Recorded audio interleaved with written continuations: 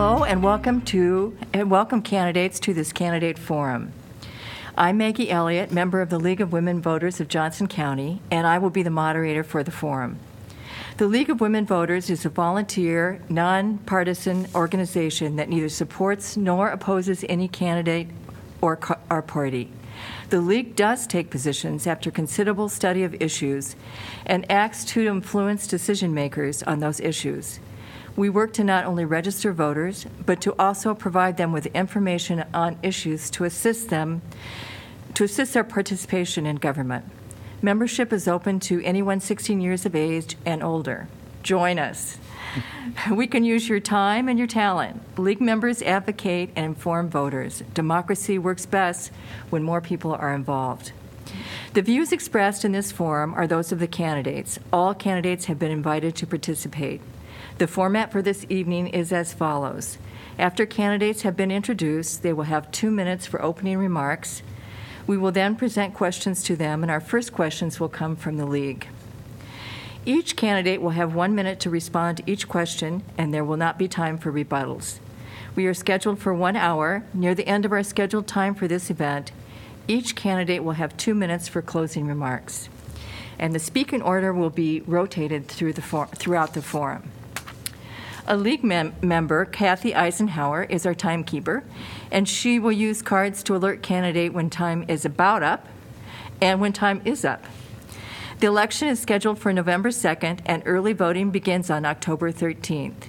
Requests for vote by mail ballots are currently accepted by the Johnson County Auditor's Office. We have 3 candidates running for 2 at-large seats on the Iowa City Council. Our candidates are Ms. Megan Alter, Mr. Jason Glass, Mr. Bruce Teague. There is 1 candidate running for District B, Mr. Sean Harmson. Let's begin with a 2-minute opening statement, starting with our candidates for the at-large seat. Ms. Alter.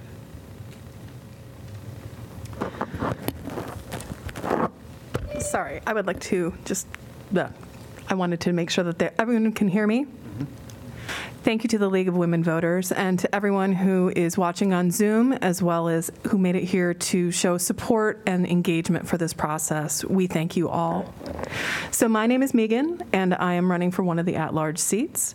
I live in the South District with my husband, Dwayne, and my 2 children, one who goes to Alexander Elementary and the other to Southeast Junior High. Like many people, I moved here as a grad student and found my forever home. It was 25 years ago. Hard to imagine.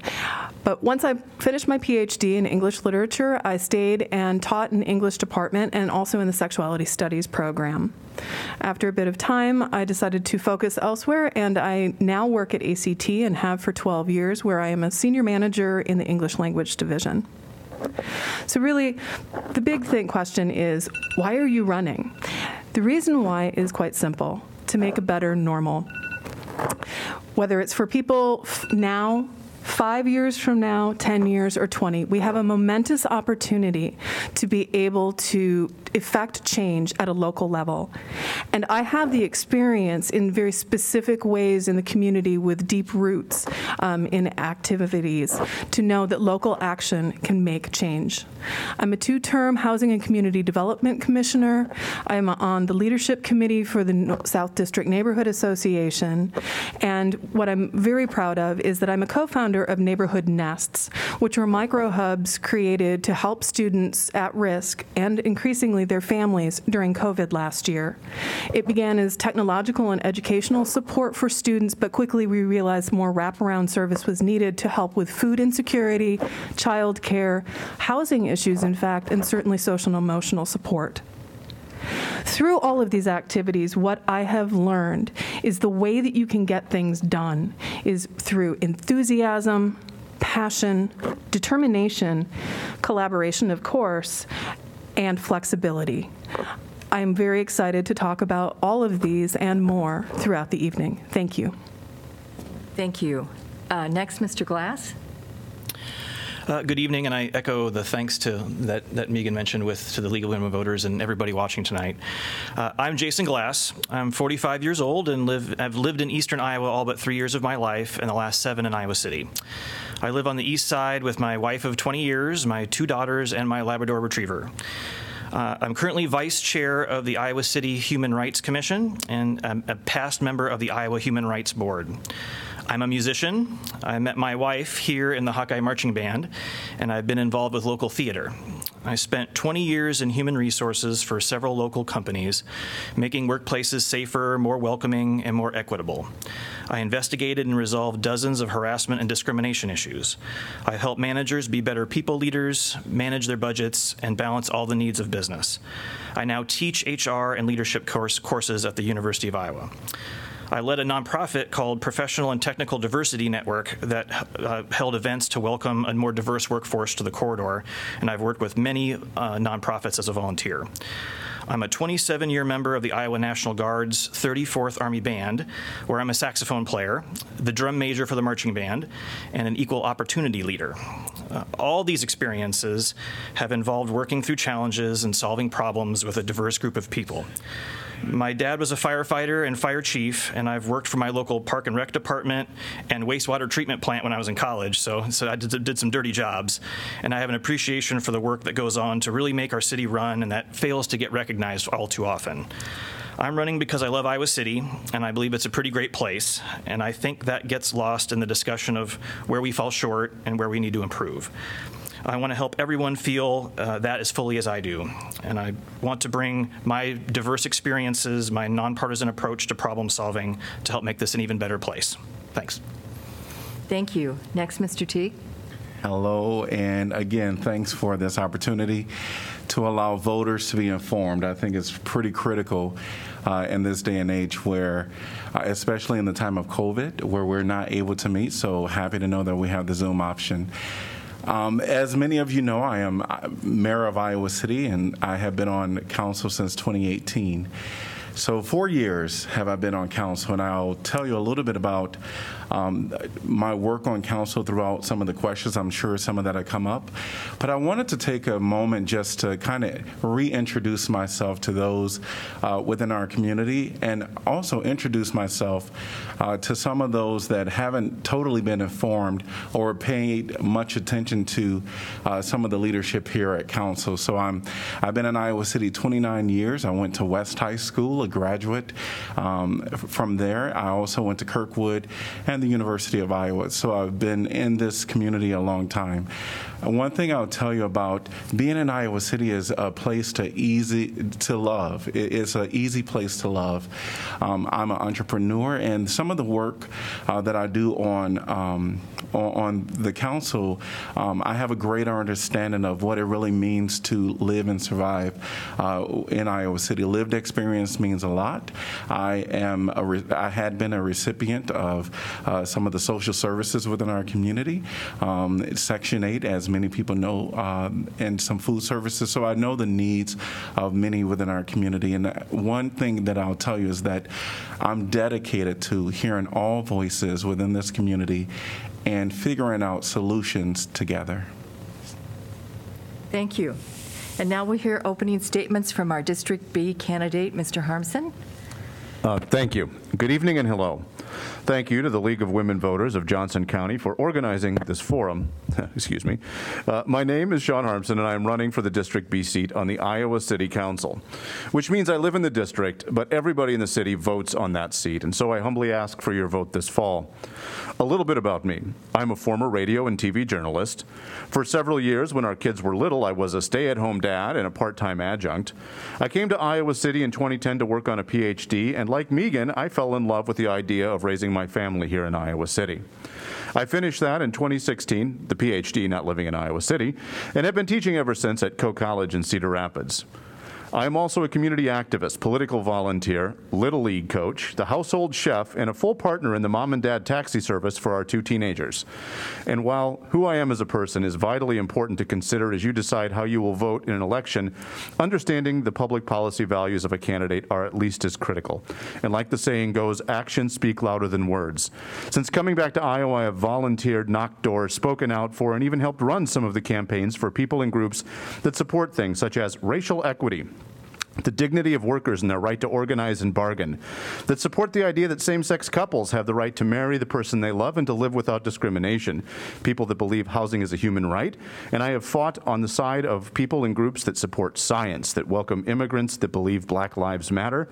In the same time, I have fought against the people and groups who have worked to take away rights from the LGBTQ community, who have struck down our local minimum wage increase, have stripped away tons of bargaining rights from our public workers and attacked the public education system, and who have shifted the burden of funding our local communities from wealthy commercial property owners to homeowners. Personality is very important, but at the end of the day, this job is also about policy. My name is Sean Harmson, and I humbly ask for your vote as the candidate for City Council District B. Thank you. We will now proceed to questions. Recall that you have 1 minute to respond to each question. And our first question goes to Mr. Glass. What motivated you to run for City Council? Great question. I've thought about running and serving in elected office for a while. What really made the final decision for me was my work on the Human Rights Commission over the last year. I've been pretty heavily involved with some of the discussions around the protests after the death of George Floyd last year.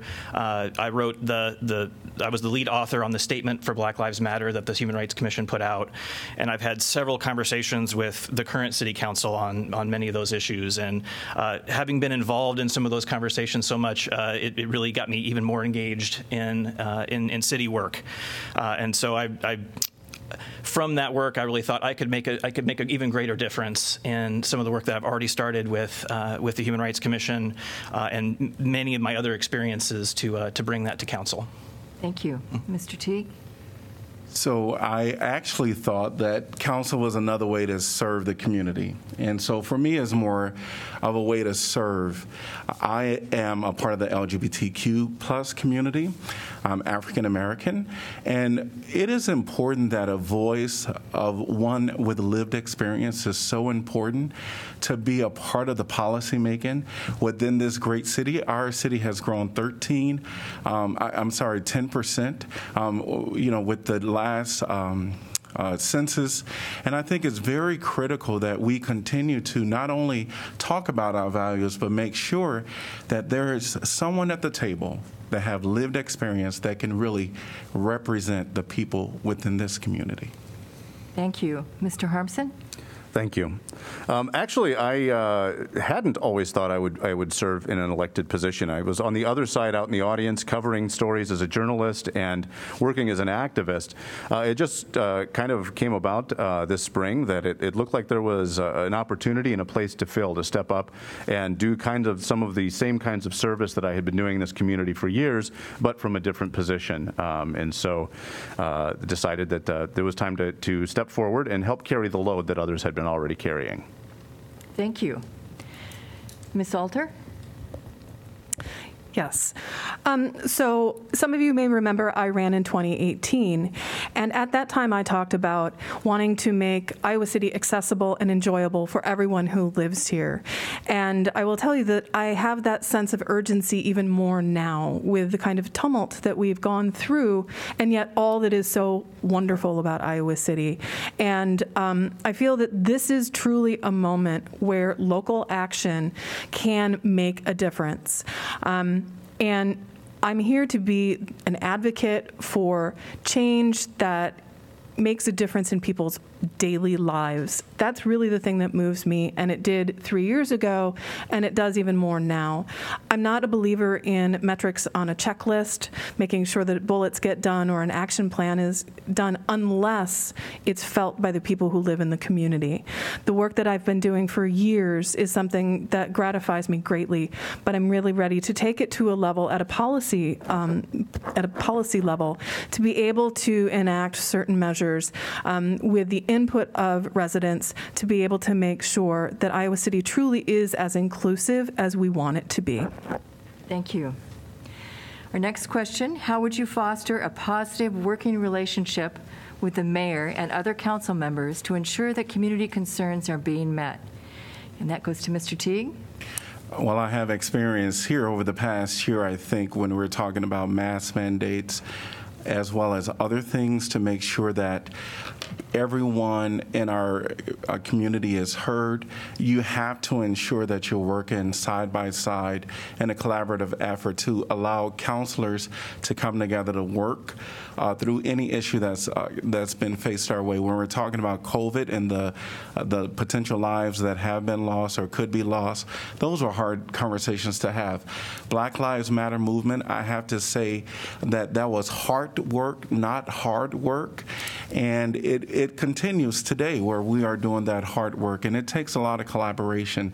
We're going to be talking about zoning here on council, and it's going to be important that we really collaborate, and as a counselor, you want to make sure that you're respectful and allow others to be heard as well, and so I've done that.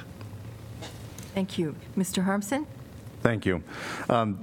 I think that's very important, the things that Mayor Teague was just talking about, the ability to work together and to come together and pull together when you have to, but also to have that space to disagree respectfully. And I think that's something that knowing the members of the council, that even if we don't always agree on anything, and that's going to be typical for any two people, you won't always agree on everything, but be able to disagree in a way that is respectful and that you are all sharing the same goal of making Iowa City a better place. Ms. Salter? One of the things that I've actually appreciated the most about council right now is the fact that we do see this in action. Council members are not in lockstep, and I appreciate the way in which even in a public forum, they are able to navigate difference of opinion and indeed actually work to bring different facets and perspectives together that an individual counselor may not have. And I think that that's the strength of being able to disagree. I think it's the strength that creates better decision making. So as far as I'm concerned, certainly listening to one another is a key, but there also has to be a sense of flexibility coming from within a counselor. You may come in with a decision and think and believe that this is the right thing to do, but if that's where you're at and you're not swayed by anyone else's argument because you've already made up your mind, then that doesn't help. So I certainly appreciate the fact that the counselors have modeled the behavior of being able to talk and come to a consensus while disagreeing respectfully. Thank you. Mr. Glass?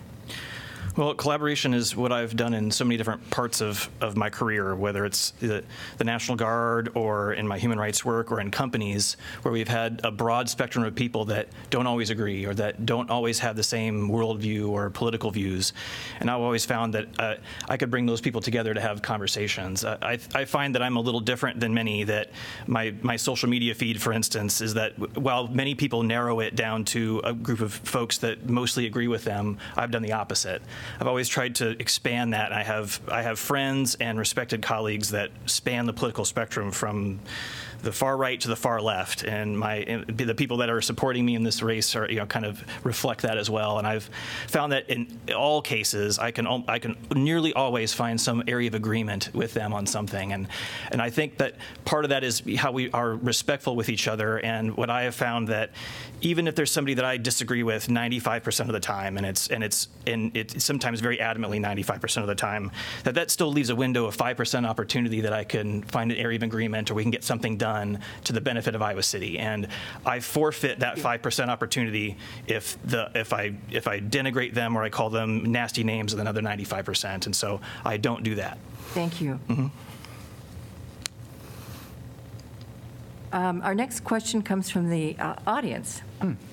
Everyone claims to support affordable housing, but given the incredibly high and rising cost of housing in Iowa City, what specific policy would you champion to reduce costs for the thousands of renters who cannot really afford to live where they currently do? And that question will go to Mr. Harmson. 1 minute, huh? So, first of all, I think some of the stuff the city has already been doing is making some positive change, using pools of funds to rehab homes and get people into home ownership. I also think with some of the things that have been done with, or discussed to be coming up with the form-based code will help some of that. We are somewhat limited as a city by some of the things the state has pushed upon us, things we can't do like rent control and other things like even just taking more of a hand. But we still need to be leaders in the city, and we need to step up against predatory landlords.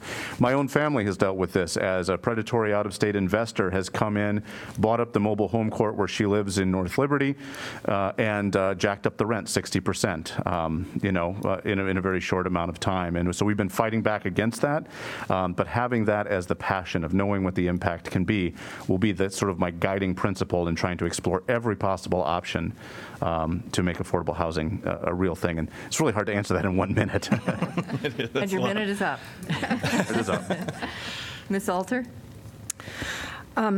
I agree that there are several programs in the city that are working or are helping in many ways. The home ownership program that Sean mentioned, I'm actually on the Housing and Community Development Commission that first saw the proposal and offered some improvements for it that the city then took into account so that the residents could have first dibs on it. And I live in the South District, and so that's on Taylor, and the city has recently expanded that program. I would love to see that actually happen not just in the South District, but the possibility of being able to turn renters into homeowners throughout the city is a phenomenal way to actually attack both affordable housing as well as equity issues and economic ones. Additionally, I believe in partnering with the experts, and we have a number of local ones. The Housing Fellowship already rehabs homes and works to create affordable housing for people who are at lower AMI, my bad. And then finally, I would also say that I'm excited about the possibility of form-based code that, again, is happening in the South District. What I would encourage as a counselor is for this to expand so that we can think about affordable housing throughout all of Iowa City. Thank you. Mr. Glass? I'd echo, I think, some of the programs that we have in Iowa City. We're already doing a lot of really great things, I think, especially in relation to a lot of other places in the state. I worked for Four Oaks, which is a nonprofit based in Cedar Rapids, was statewide, as on the executive team, and which included the Affordable Housing Network in Cedar Rapids. And I was there and watched as they did a project in Wellington Heights, as a neighborhood in Cedar Rapids, where they really rehabbed that neighborhood. And what I learned from that is that affordable housing is not just programs where we help with rent or with cost, but we have to surround people with services, because there's a lot of the reasons why that they're struggling to afford those homes or that rent are all the other things that need to go on in their lives: childcare, transportation, mental health, and substance abuse. And if we miss some of the spokes of that wheel, then it doesn't work. And so what I would want to bring to council is a collaborative approach where we're bringing all those agencies together to make sure that we're supporting people, getting them into that housing, but then surrounding them with services so they can be successfully and stay successfully in those units. Thank you. Mr. Teague? There's a lot to talk about on this item, but I think the question is what policy can be changed. And I think that right now the council has gathered a group to talk about affordable housing plan. I'm looking forward to that group coming with some new innovative ideas. One thing that I know is in place right now, where we're talking about in certain districts within our community, where there is the affordability period. Sometimes there's a 20-year period, and that's a challenge, because if there's a person that is moving in there where the period only has 5 more years or 10 more years to go, they move in when they're 5. At the age of, when they, if they have 10 more years, at the age of 15, they have to move to somewhere affordable. So there's a lot that goes into this, but I will also say partnerships are important, and also people that own property in Iowa City, these are the rents that you are signing up for. You hear the needs. Council should not have to always beg a developer or a landlord to do what is right by the people in this community. Thank you.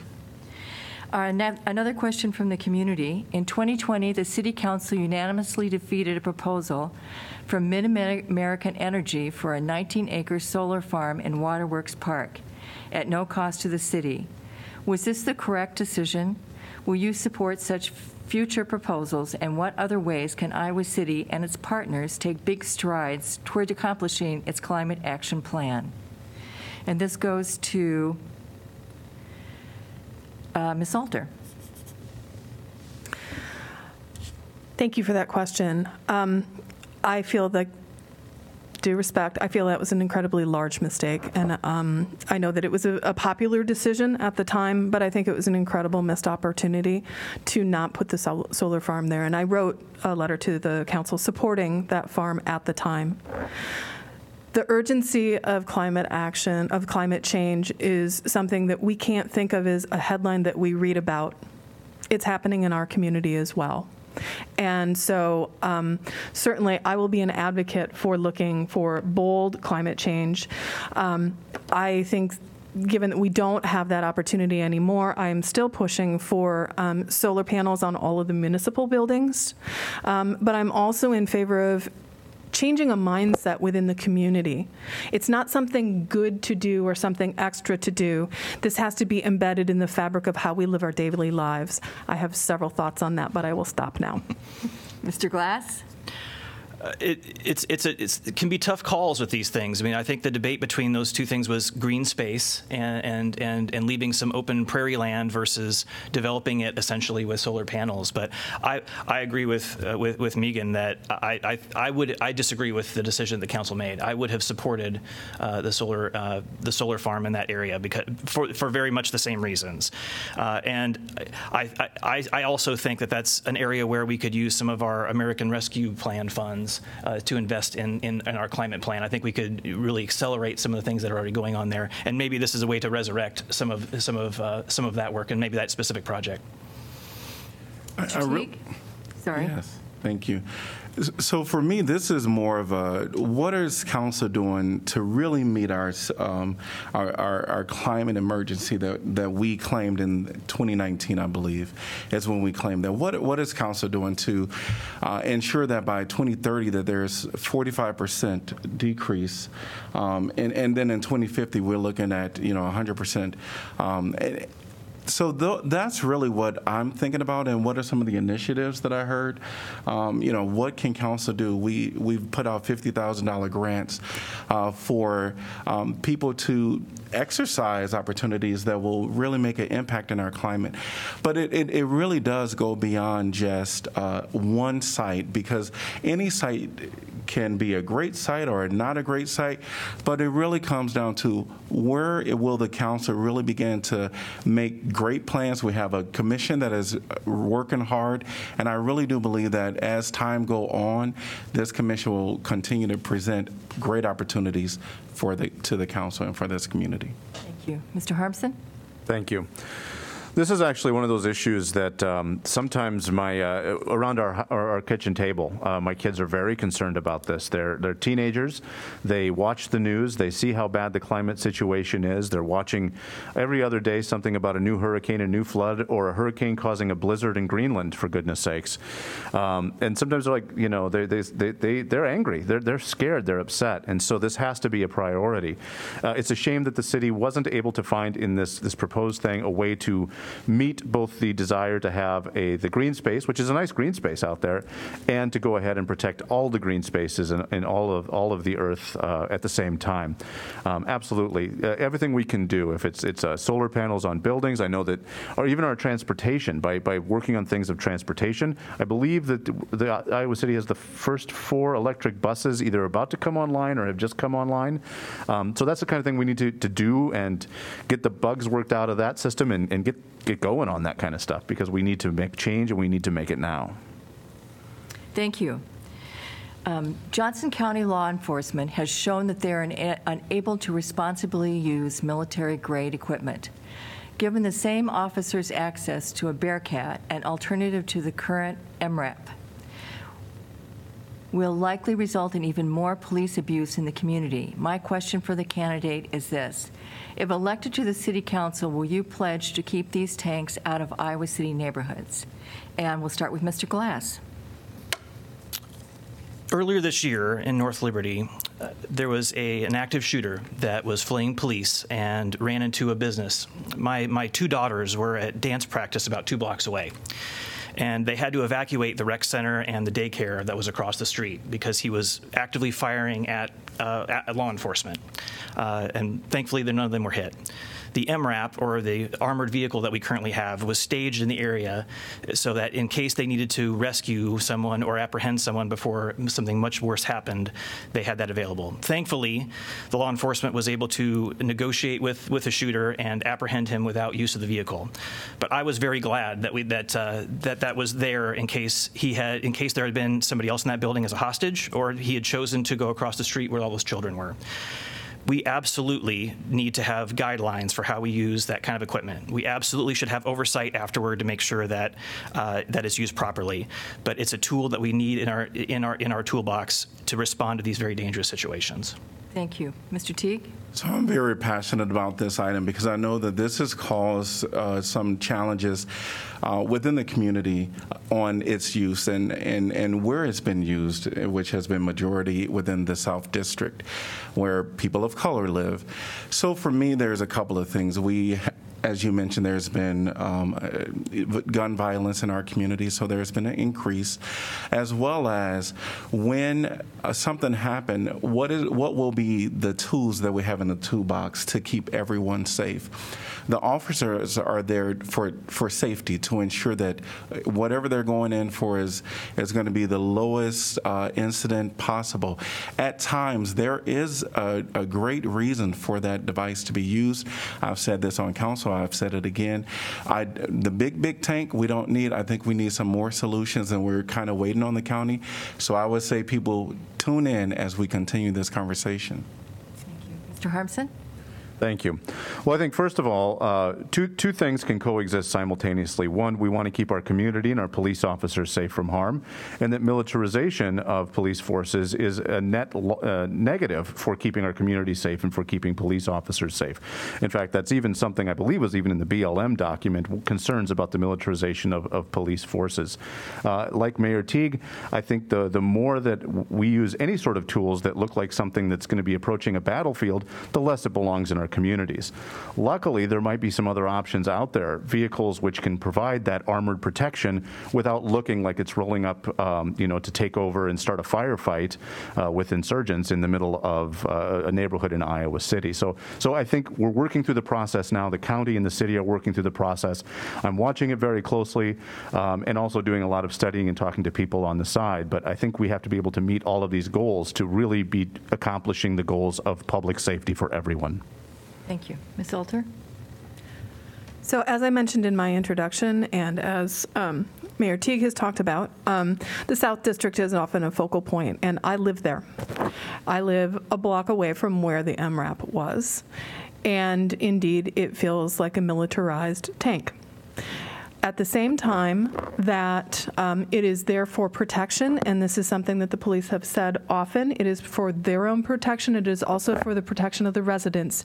It does not appear that way. It appears threatening. We have a lot of kids in the area. There has been no warning when these have come through for reasons I understand in theory, but the reality of seeing something that looks like a tank come down your street when that's not what it's intended for is very frightening. So I am not in favor of the MRAP, actually. I do think that we need to find something for the officers to be safe. I, in fact, know that Councilor Thomas has done a little bit of research, and he sent a document to Sean Harmson where the armored vehicle that would protect residents and the police looks like an Amazon Prime vehicle. I think we need to keep looking. Thank you.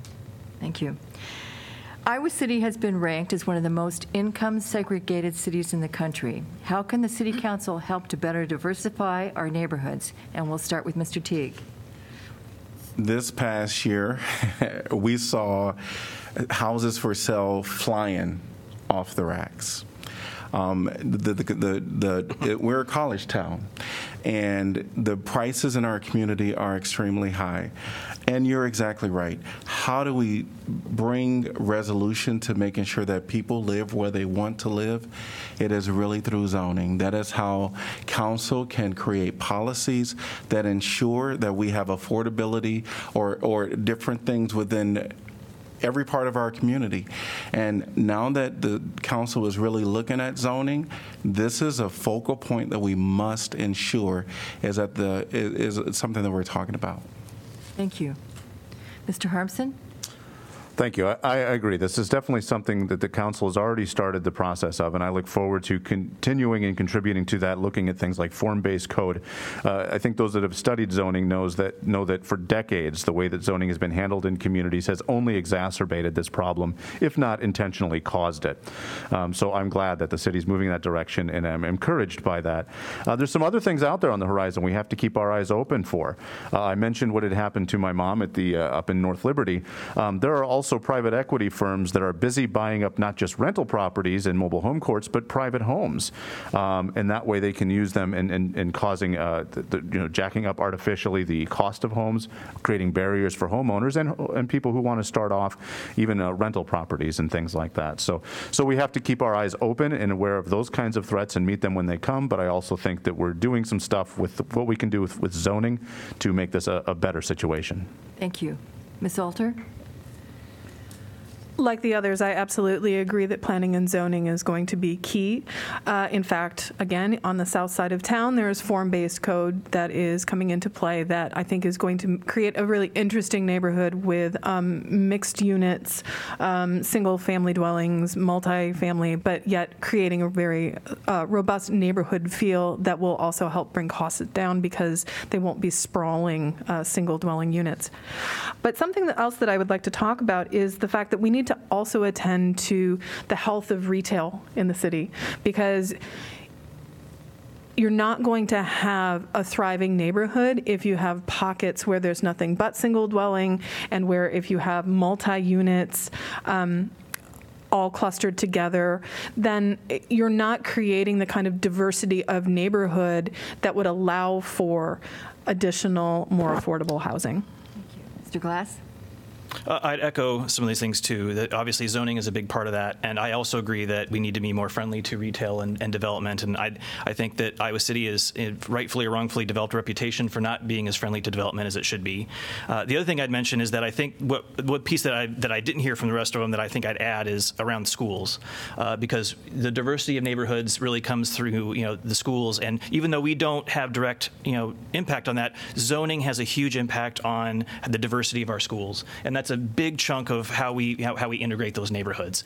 So I would want to work very closely with the school board on their plans and their diversity plans and how they work with school boundaries, and collaborate with them on zoning to make sure that we're doing that together. Thank you.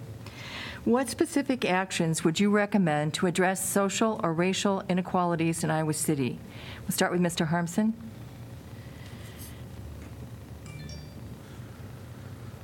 Well, I think one of the things we do is we continue to support the process of the groups like the TRC, the Human Relations, the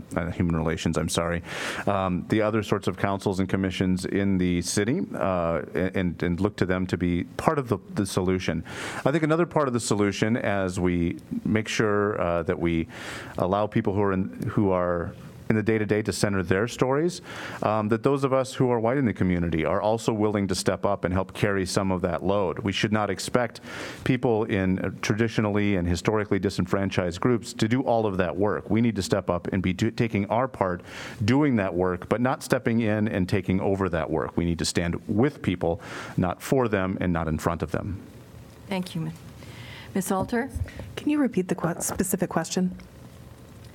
What specific actions would you recommend to address social or racial inequalities in Iowa City? Thank you. I would echo heartily what Mr. Harmson said. However, I would also add to it, I'm a very practical person, and so, again, I have to say that we need to attend to the health of all of Iowa City. And Jason Glass talked about development and how somehow that's gotten a bad reputation. We can leave that for another question, but I would definitely say that the South District is in a retail desert, which disenfranchises and makes daily life difficult for residents in the South District. So I would like to have practical solutions for helping solve for equity and racial and social opportunity so that we do not have to make life on a daily basis more difficult. That really is what equity is all about, is about providing people an opportunity to have, to be able to move forward in a way that many of us don't have to worry about. Thank you. Mr. Glass?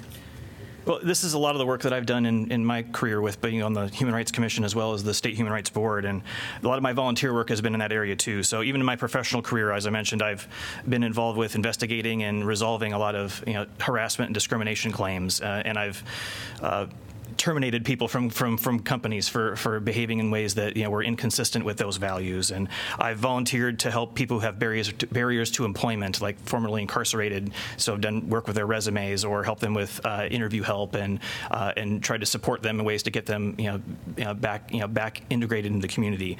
I also support the work of the TRC that was mentioned, and I think a lot of the work that's being done, it has to be done through our neighborhood groups like Black Voices Project, the South District Neighborhood Association, and listening to them on what policy things we can do from the city council level to help support them. Thank you. Mr. Teague? So there's a lot to this question because we have the LGBTQ plus community. We have trans individuals that are really looking for equality. We have Black voices within this community. And we saw last year Asian hate, right? We experienced this as not only a community but as a nation. And we also have parents, single moms, and women that are having some challenges, and Megan talked about just opportunities for businesses. So there's a lot going on in our community, and what I would say is this, is so important that we individually do what we can to support and uplift those individuals that are having challenges. When you think about a single mom that might have 3 children, trying to find work and manage her children, that's a challenge. And I think the child care within our community is also, we're in the deficit. So there's a lot to this question, and I would say it starts individually. Thank you. The City of Iowa City was allocated $18.3 million in federal funds provided by the American Rescue Plan Act. What criteria would you suggest to use in deciding how to spend this money?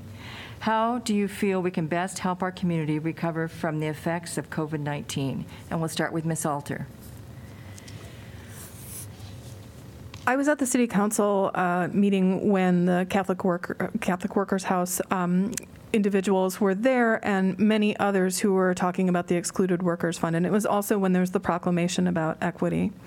And so I was very struck by what the translator, when she was able to speak for herself about why she felt it was so important for the excluded workers to get funding, direct aid funding. And I have to concur. I think that if we as a city want to become more inclusive, we have to do it in a way that's concrete. And so for me, criteria for that first batch of pushing out money would in fact go to making sure that the people who were not attended to during COVID and yet who attended to us would be taken care of. Thank you. Mr. Glass? Well, I said on the day that I announced my campaign in May that the first priority for me was to make sure that people who were excluded from the federal payments that most all of us had received through pandemic relief, that the people that were left out of that should be our first priority to make sure to take care of them. I wrote a statement on behalf of the Human Rights Commission that was later adopted, and I went on local television a couple weeks ago to say that we believed, and I believe, that those that have been left behind should get direct cash payments, including the undocumented, the formerly incarcerated, and that should be done without means testing and those kind of things, because the rest of us that received those funds weren't means tested either. So I think that needs to be a priority, and I think we should use some of those funds immediately. In fact, we probably should have already done it by now to help with them. Beyond that, I think the rest of the funds, we've mentioned several of things that we could support. So accelerating our climate plan and do neighborhood building and development in some of these areas too. Thank you. Mr. Teague? So this is live and in action for me, because we just talked about this on council, and it's what they just mentioned. Giving funds to those that weren't a part of the stimulus, that's what the council is looking at right now, which I'm very proud of. There's all other things that the council is looking at, but I think the central theme for me is making sure that it goes to the people. It has a direct impact to individuals. There was a proposal for us to give it to infrastructure or for some of the programs within our departments. Right now, I think that doesn't need to be a topic that we need to focus on. There is infrastructure money that is potentially going to be coming from the federal government. There's other opportunities. I think this will be a little change of what we'll be able to do, because the governor mentioned $100 million in that will actually help existing housing programs, as well as talk about new creations of programs. And I think it's going to be a little bit of a moving target, but as a community, we'll get through it together. Thank you. Mr. Harmson?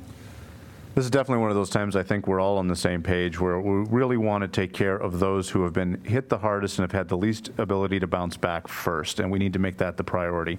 Agree with everything that's been said about that up here. I think, too, as we look at where, as Mayor Teague has said, as we look at sort of the bigger picture, what other sorts of funds might be coming down the line that could also inform us and hopefully give us more ability to work through some of the immediate needs that people have in order to keep their heads above water, keep their families in shelter, and everybody fed in the household.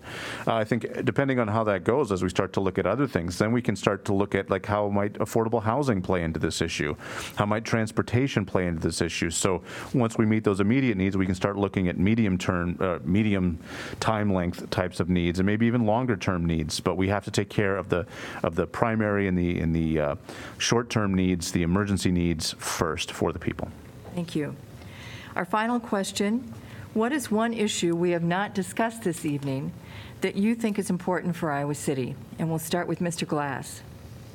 I'm going to try to squeeze in two. One, it was briefly mentioned, but the increase in shootings in Iowa City has not been talked about. We've spent a lot of time talking about the MRAP, or an armored vehicle, and what that looks like, which we use very rarely. But we've had, in the last year and a half, we've had over 80 shots fired calls from the ICPD, including 460 rounds fired, 22 people hit, including 5 homicides.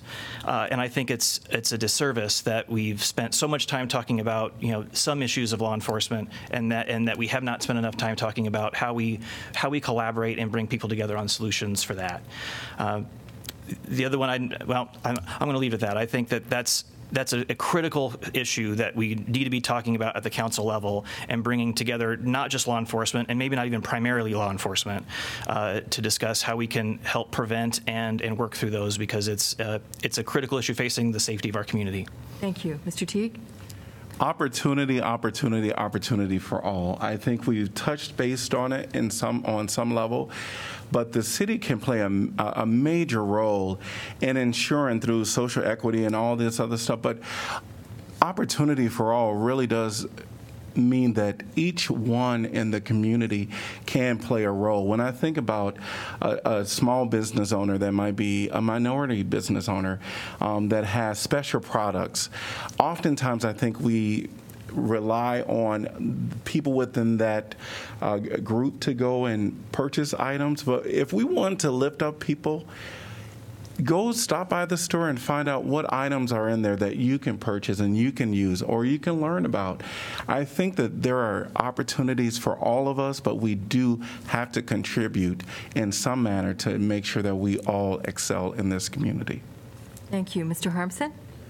I think from the perspective of somebody on the council, one of the things that we haven't talked about is, or maybe actually we've talked about it in various ways. As Jason said, sometimes we've touched on some of these things. How can we get out there and we affect change through our policy? How can we get out there and hear from the people and help them decide as to make change? How do we support policies that do things like address things like the violence, gun violence? How do we do things that increase opportunity? How do we help workers bargain for a better, even for the city, have bargain for better rights and make sure we're protecting workers in the city? So these are things that I think are very important when we talk about economic development. How do we do that in a way that spreads around the entire city and brings those kinds of opportunities to all corners of our city, or to every part, every precinct of our city? And so how do we make sure that we do that we grow well, and that we grow smartly, and that we make sure that all of these opportunities translate to everybody being able to enjoy Iowa City the same? Thank you. Ms. Salter? Well, the question actually took my ending comment, so I'll just try and squish it in a minute. It was touched on very briefly by Mayor Teague, but childcare, it's something that I ran on before. It's something that absolutely touches on the three prongs of what makes a strong community: equity, economy, and the community itself. Too often, this is considered a woman's issue, and as you might have noticed, I'm the only woman on the dais, and I appreciate that the mayor brought it up. But I've also been in several child care initiative collaborations with the Iowa City Area Chamber, with Iowa Women's Foundation, and with several public and private partnerships. It's an incredibly complex question, and I've in fact been told this is so big that we can't really deal with it at a local level, and I adamantly disagree, because this is not just a woman's issue. It's not just a family issue. It hits every single part of our community. It's an economic issue. It is also a community issue. It's an education issue. This is something that I truly believe that if we can attack this, we actually will make some great dents in the work that we're trying to combat. Thank you. Now for closing statements. Each candidate will now have 2 minutes to make a closing statement, and we will begin with Mr. Harmson, the candidate for District B on the Iowa City Council. Thank you. And we've been here tonight, and I first of all want to say thank you again to the League of Women Voters of Johnson County for setting up this forum. I would like to say thank you to everybody else up here on this dais tonight, and for being willing to run and being willing to be leaders in the community, for all the good and all the bad that takes, and for all the work and effort that it takes to run a campaign. So thank you to all of those. Thank you also to those people who came here tonight, who have been watching tonight, or will be watching a recorded version of this. It takes a lot to make a democracy work, and voting is key, but that's just the beginning of the story. And so I just want to say thank you to those of you who are putting in that work. It is good, it is noble, and it is necessary work, and I hope you will continue to do so in the weeks ahead. We think we're only about 7 weeks away from the election. Again, my name is Sean Harmson, and I'm running in District B, which means it's a residency requirement, but the entire city votes on every seat. So I, again, humbly ask for your vote in the upcoming election. Thank you. Thank you. Mr. Glass? Thanks also to the League of Women Voters for putting on the forum, and for the other candidates for participating. Our time was limited tonight, but you can see more detailed responses to many of these issues on my Facebook page and the blog on my website. During the floods of 2008, I was called up to state active duty as part of the National Guard. I was gone actually during my first Father's Day, as a matter of fact. On my first day of duty, I happened to be sent to Iowa City, where we were tasked with building a barrier around the power plant by the river. And I was riding on a green Army bus, and we were coming up Burlington Street, and I happened to look down Madison Street, and it was full of students that were hard at work filling sandbags, trying to save all the buildings that they care for so much. And I was an undergrad here as well, so I get it. But then I looked up Burlington, and I saw a parade of residents that were coming out of neighborhoods and had work gloves in their hand and shovels, and they were coming to help. And that's when I knew this was my town. And you can tell I still get a little choked up telling this story. I had a similar sentiment after the tornado in 2006 and the derecho last year. It didn't matter whose sign was in your yard or what you thought of the mask mandate. It was neighbor helping neighbor, and I know that we can activate that spirit for other problems to solve. I'm blessed to have a wonderful family and friends. I have a wide variety of experiences in many sectors of the community, of human rights, nonprofits, business, music and theater, and the National Guard. I've had a successful professional career where I've tackled tough issues and had tough conversations. And I'm not afraid to take on the tough issues and tough conversations that we need to have happen in order to take Iowa City forward. And I've done that by building positive relationships with a wide spectrum of people. I promise to bring that issue-by-issue approach to City Council, and I ask for your support and vote in that effort. Thank you. Thank you. Mr. Teague? So I've been on council again for 4 years, and I think the work that I've done speaks for me. This past year has been a year that we'll all agree has been unprecedented, unexpected, and we're continuing in many of the challenges even today.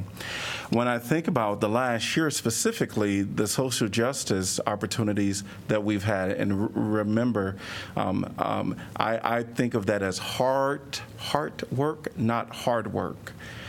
So the opportunities that we've had through just coming together as a community and talking, having hard conversations. My niece, who was in high school prior to the loss of George Floyd, said, "Uncle, they know that there's racism here, but nobody wanted to talk about it." Guess what? We're talking about it now. And I'm so happy we're talking about it. It's a hard conversation, but we're going to get through it. There are so many things happening within our community. We're talking about climate change. We need to move with urgency.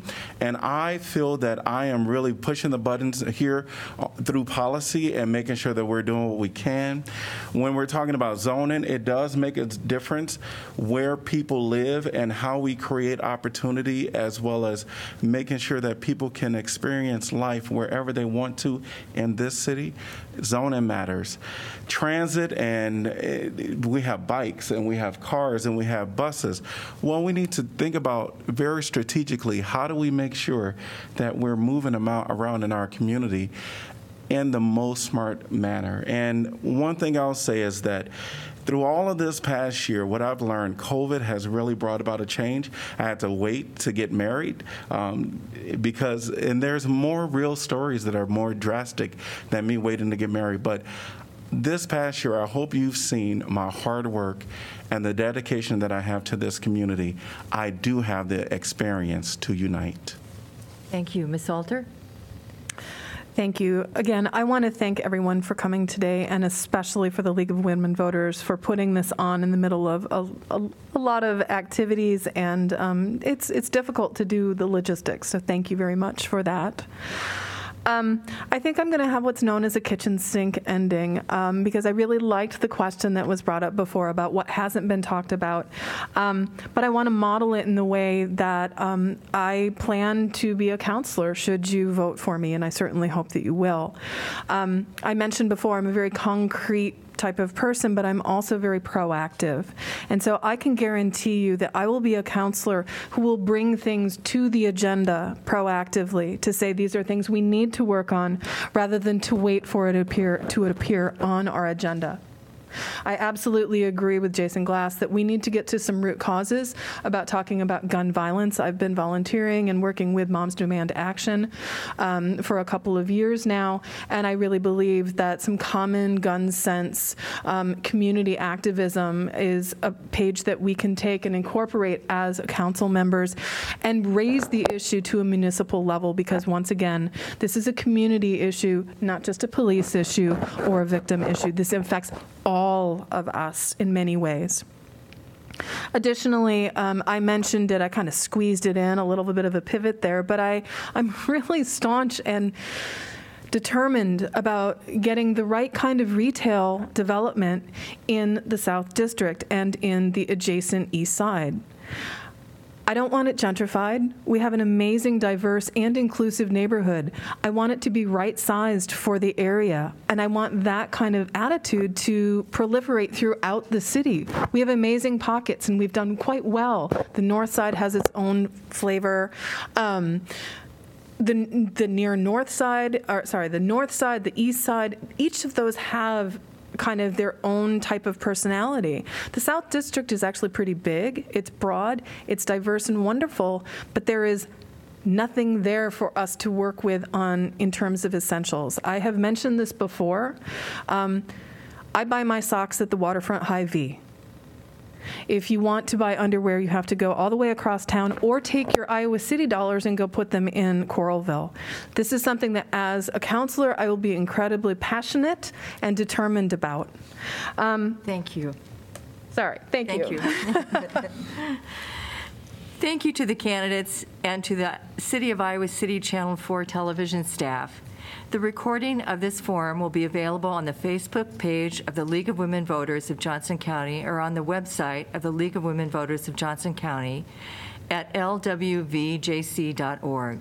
It will also be cablecast on Channel 4. Check their website for scheduling. We would like to remind you that the views expressed in this forum are those of the candidate, and the sponsorship of the forum is not an endorsement of any candidate. The election will be held November 2nd. Please vote. Remember to visit vote411.org for more election information. And thank you. Thank you. Thank you. Thank you. Thank you. Yes. Yes. Zoom wave.